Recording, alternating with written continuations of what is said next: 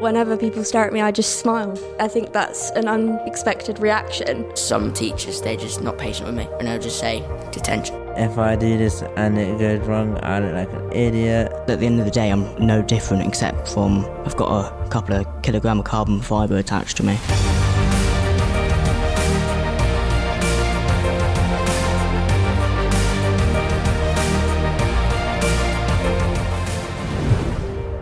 Hi, I'm Lewis Mason and welcome to a brand new podcast. Recently I met the Knights Foundation youth ambassadors, all who live with different disabilities. They shared so many stories with me, some really emotional, some absolutely hilarious, about day-to-day life with a disability. Everyone in the room that day said everyone else deserves to hear this, everyone else needs to hear this. So welcome to the Knights Foundation podcast. Let's meet our ambassadors. Hi, I'm Milo, I'm 12 years old, I've got hydrocephalus, which basically means water brain, and I do painting in my free time. Hi, I'm Lewis, I'm 16, I've got hydrocephalus and spina bifida. Someone's doing my legs, they don't work, I don't get it. Hi, I'm Sophia, I'm 18 years old. I have a condition called cerebral palsy. Doesn't really matter to me. I'm pretty much like to do whatever I want to do. Doesn't affect me as much as it can. And yeah, I love to sing. Hi, I'm Callum, I'm 18 years old. I live with a disability called hypokalemic periodic paralysis. I am the only one in the world that has been tested on for it and stuff. And yeah, that's all you really need to know. I don't understand it, you don't understand it, who cares? Team, how are we? Good. Yeah, not bad. Oh, we got so much to talk about. We've met before and it was so much fun talking about all different aspects of your life. So we thought actually this time we need to do it, but record it. So that's what we're going to do. But we need a bit of focus because I know some of you, Sophia, go off on a tangent quite a lot and, you know, just start talking and talking and talking. But we need a little bit of focus. So I've got some cards here which have topics on. We're going to pick a theme for today. Callum, All right, do the honours. Here we go. Oh, he's gone for that one. What does it say? It says teenage kicks. Teenage kicks. I'm not gonna lie, I do not have a clue what that means. Isn't that a song? Oh, go on, give us a blast. Oh, no. No, I Yeah, just thought it was a you song. put yourself. She said she was a big singer, right? Yeah. Teenage kicks, about living life as a teenager with a disability, but just living life as a teenager, because you're all kind of at that age where life can be quite tricky as a teenager. It's one of those stages of life where so much is going on emotionally, physically, and there's just a lot of opportunity. But what comes to your head straight away when you think of life as a teenager, Lou? Well, I mean, first thing that comes to my mind is awful, but that's probably because I'm quite a down person with my disability. But yeah, it's only awful if you make it awful, so yeah. I've been there, but I'm not there anymore. Been there, done that, got the Yeah. t-shirt. You don't really come out of it. No. You just kind of get through it and then there's no point dwelling on it, do you know what I mean? So you'll feel it, but then you also need to know that everything you feel is temporary. So it's not consistent. It's gonna stop. What would you say to Lou saying, do you know what, I don't like life as a teenager?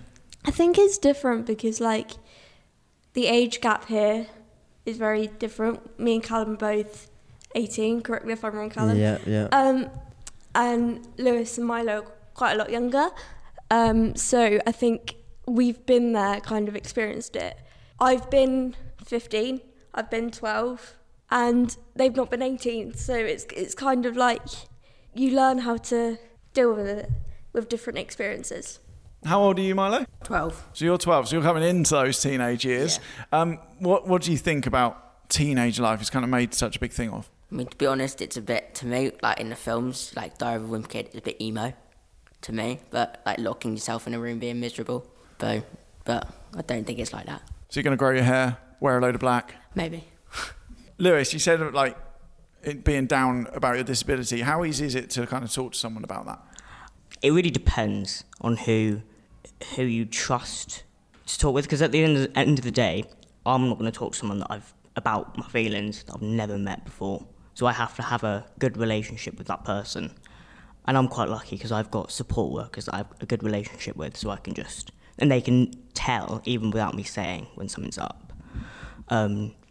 It's easier if you've got the right people to talk to, but it's just easier in that way, but more difficult if you are quite a shy and sort of laid-back person. I'm quite closed, so yeah. Because like school's quite a massive part of that teenage years. Callum, how did you find the school experience? School hit and miss. I would definitely say it was one of my worst times, but also my best time, in the sense you don't have to do much. You just go there, go home, chill. You know, just like the adults say, it's always good at school and then it gets worse. I do kind of believe that. But, like, people-wise, the kids around you, they're all little brats. But when you get older, when you get more mature, people become more mature. You get more accepted, and yeah. Little brats. Yeah, I mean, I would say something else, but we know that's not going to make it in. So yeah. You second that, Lewis. Why is that a big thing about school? People. It's huge. I mean, I'm lucky I've left school now, but I did get bullied quite a bit, just from people saying things, and some people even did stuff, which was a bit stupid. Yeah, it was just, it didn't make me feel like it just made me feel like an alien, basically. It didn't make me feel human. Because at the end of the day, I'm no different, except from I've got a couple of kilogram of carbon fibre attached to me. That's about it. I think school's a lot about, like, self-discovery. You find out who you are, like, as a person. I went through a lot of things at school. I dyed my hair. I always stood out, so I didn't really want to fit in, and that was kind of my mantra for being at school. I did get in trouble, got a few detentions here and there. Just because you're disabled doesn't mean you're, like, avoiding sanctions and stuff like that. But yeah, school's a lot about self-discovery, and I think you've got to understand that people are also self-discovering themselves. So people make mistakes and people say things, but it's all about maturity and growth. I love that point you make about dyeing your hair. Yeah. So why did you do that? Was that were you saying, I stand out already, I'm going to carry on standing out? Well, like, me as a person, my personality, I push boundaries all the time in whatever I do. And I remember in the school handbook it said you could dye your hair light colours. So I took that to the extreme. I was like, okay, I'm going to push that a little bit. Obviously, I got in trouble for it, and that's absolutely fine. But I think it was just a testament to who I was, because I pushed boundaries all the time. So that's just me. But yeah, I wouldn't recommend it to anyone starting a strict school. Milo, what do you enjoy about school? I mean, there are some lessons that I don't like at all. Like the ones where the teachers have to be a bit patient with me, because I enjoy art because I'm a creative person, obviously. But she's quite patient with me.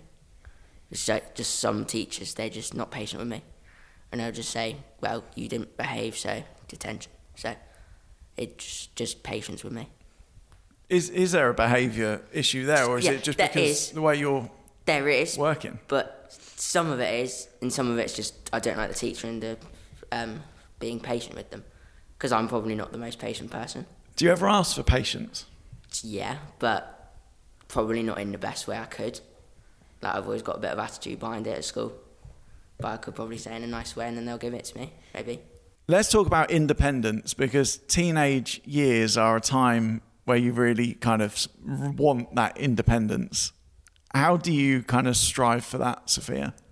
I mean, with a disability, no matter who you are, like, there is always an extent to which your parents will wrap you in bubble wrap, because they're scared and they're nervous about the things you'll experience if they allow you to do it for yourself. And there's an added sentiment of, like, vulnerability because of obviously your condition. But independence, for me, it only really comes when I'm pushed in the deep end to do stuff. I won't do it unless I'm pushed in the deep end to do stuff. Independence is a journey, and you get different things with it. You also make mistakes, you get the consequences of it, but I wouldn't change it for the world, and I'm striving for that when I go to uni. So I love how you said that, when obviously people listening don't know, but your parents are sat in the room. yeah. Amazing. Hi, Mum. Brilliant stuff.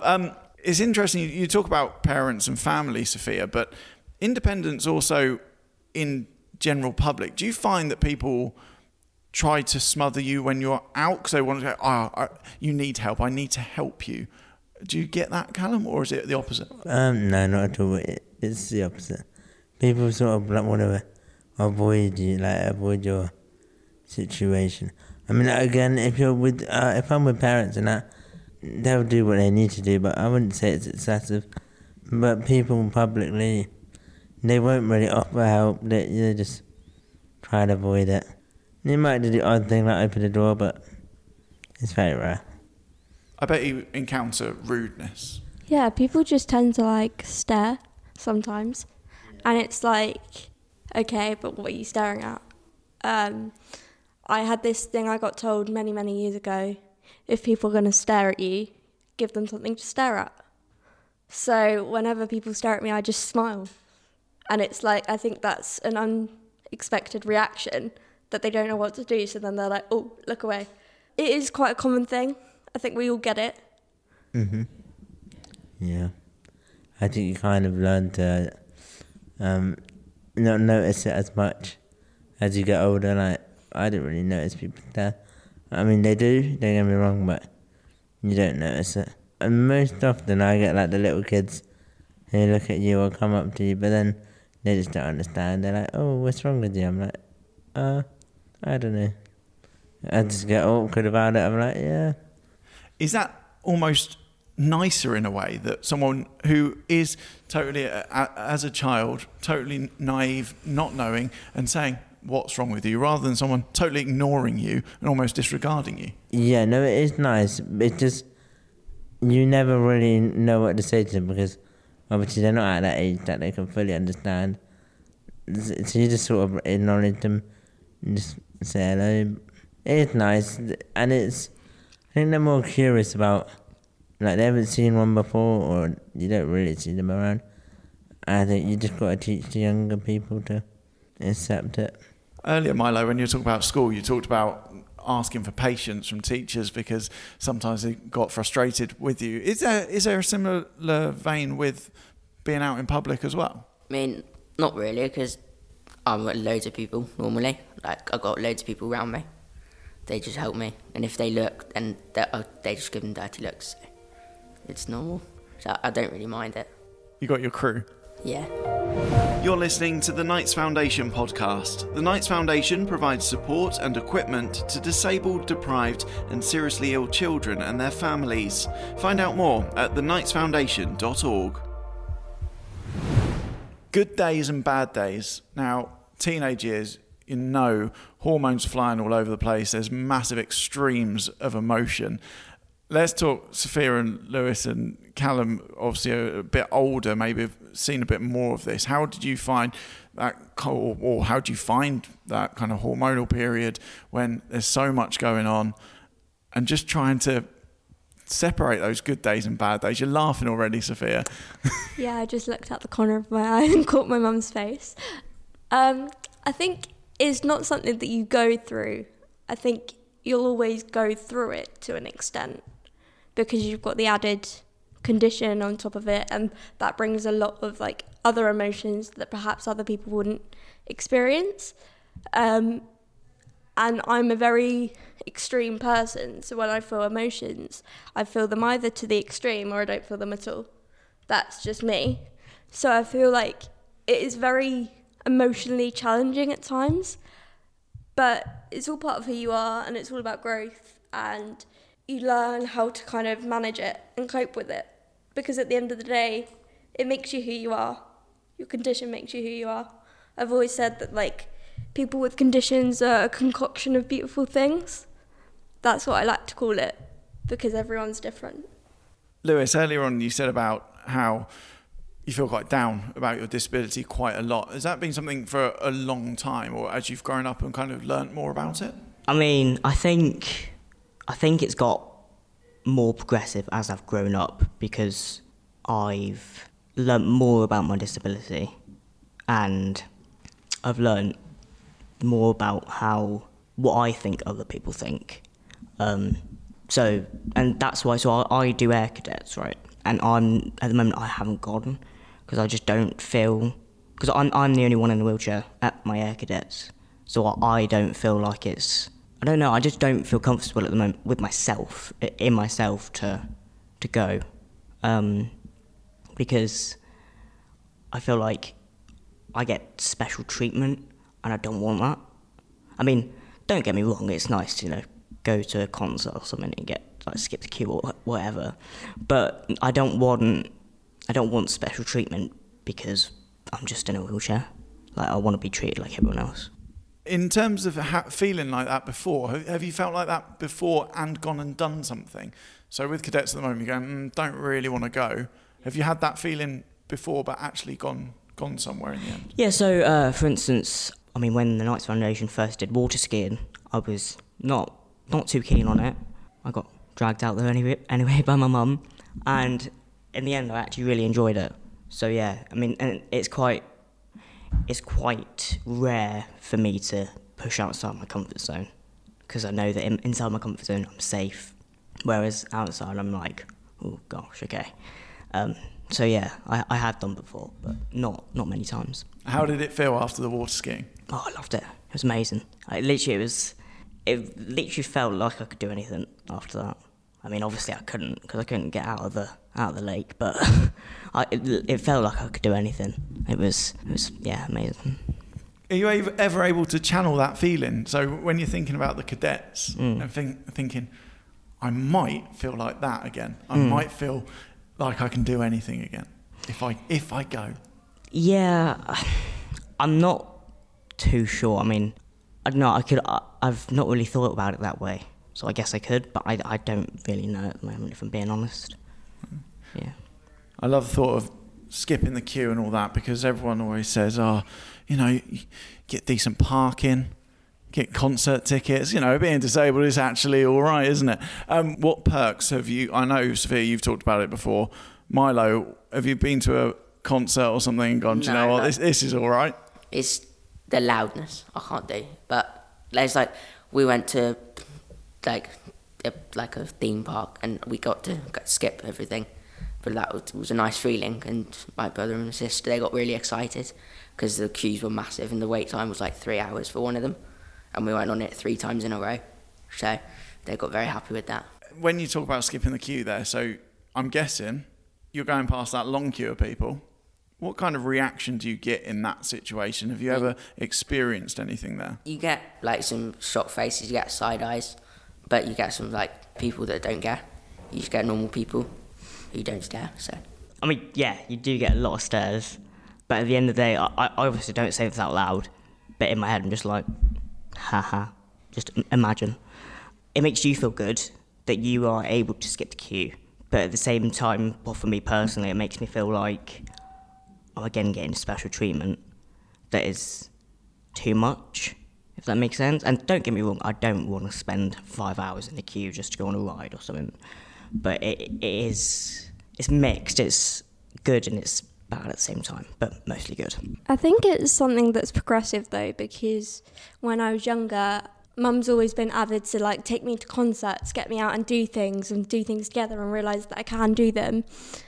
And the accessible platforms, I'd always be like, oh, I hate them. I hate that I'm different to everyone else. I hate that I'm in a different place. I hate that I stand out, which relates back to what I was saying earlier. But as I grow up, I went to Reading Festival last year, and actually being on the accessible platform, you're thankful for it because you're not surrounded by crowds and all the people. I think you found a new appreciation for it. You don't really see it as a thing that makes you stand out. It's a thing that you can see a better view. You can see the artists on the stage. You're not in a crowd full of people. And at festivals like that, there's a lot of drugs and things like that. So you're not involved in that. You're safe. but you've also got the enjoyment of it. So I think it's very progressive, and it's something that you learn to kind of appreciate and embrace rather than reject. Is there anywhere you've been where there's not been provisions in place, Callum, where you've gone away from somewhere going, I wasn't able to do something today that I really wanted to do, that all my mates, my other teenage mates, they're all doing it? Yeah. No, there definitely has been. But I'm trying to think. There've been loads. When that stuff happens, you leave it and you kind of throw it out of your mind and black out, forget about it. Bad day at the office. That's how I deal with it. A final point for this episode. It's the awkward one. Teenage years. Boyfriends, girlfriends. It's that time of life where you start going, yeah, quite fancy them. How does that work? Do you find it easy to be able to talk to someone, ask someone to go on a date and say, I might need to think about accessibility when we go on this date or where we're going to go? First of all, this is really embarrassing because both my parents are in the room. Why do you think I asked you? Yeah, thanks for that one. I mean, from experience, you tend to I gravitate towards some wrong people sometimes, but you gravitate towards people that you build trust with. There's an added level of trust that you need to establish in order to build a relationship with someone, because there's an added element of vulnerability in things that you can't do, but also things that you can, and them understanding when to help you, but also not to smother you and to let you do things yourself. And I think once you find that balance of that dynamic, then yeah, it's pretty much standard like every other relationship. You just find ways around it. Never experienced it. I mean, I have, but yeah, we won't go into detail. It's just awkward. Is it something you would worry about? Would you approach someone and say, do you know what? Do you want to go out for the night? But you're just worried about how that will logistically work. Yeah, I'm not going to lie to you. There have been times where I have tried to approach people, but I've not done. I mean, I've wanted to approach people, but I haven't, because they're going to be like, I don't want to go out with someone that's in a wheelchair. Like, to me, I think that it lowers their street cred, as it were. And they'll just be known as the person who went out with a guy in a wheelchair. And I don't want that for them. I want them to, be happy or whatever. So yeah, it is more difficult than, I would assume more difficult than being able-bodied and getting a relationship, yeah. What worries you about that conversation? Because you're already putting their answer in your head, aren't you, before you've had that conversation? I think it's just the fact that they don't want to be with me because I'm disabled. I think that's the main thing. Yeah, and I don't want them to think that they have to be my carer, if that makes sense, do everything for me. Yeah, no, I think it's definitely, you have to battle your own mind as well as actually get over the fact that they have their own, you never know, they might like you, but you would put their answer in your head, and you're also battling your own mind, thinking I don't have the confidence to do this. If I do this and it goes wrong, I look like an idiot. I never have the confidence to approach someone. Never done it, never. Maybe one day. But yeah, it's a confidence thing.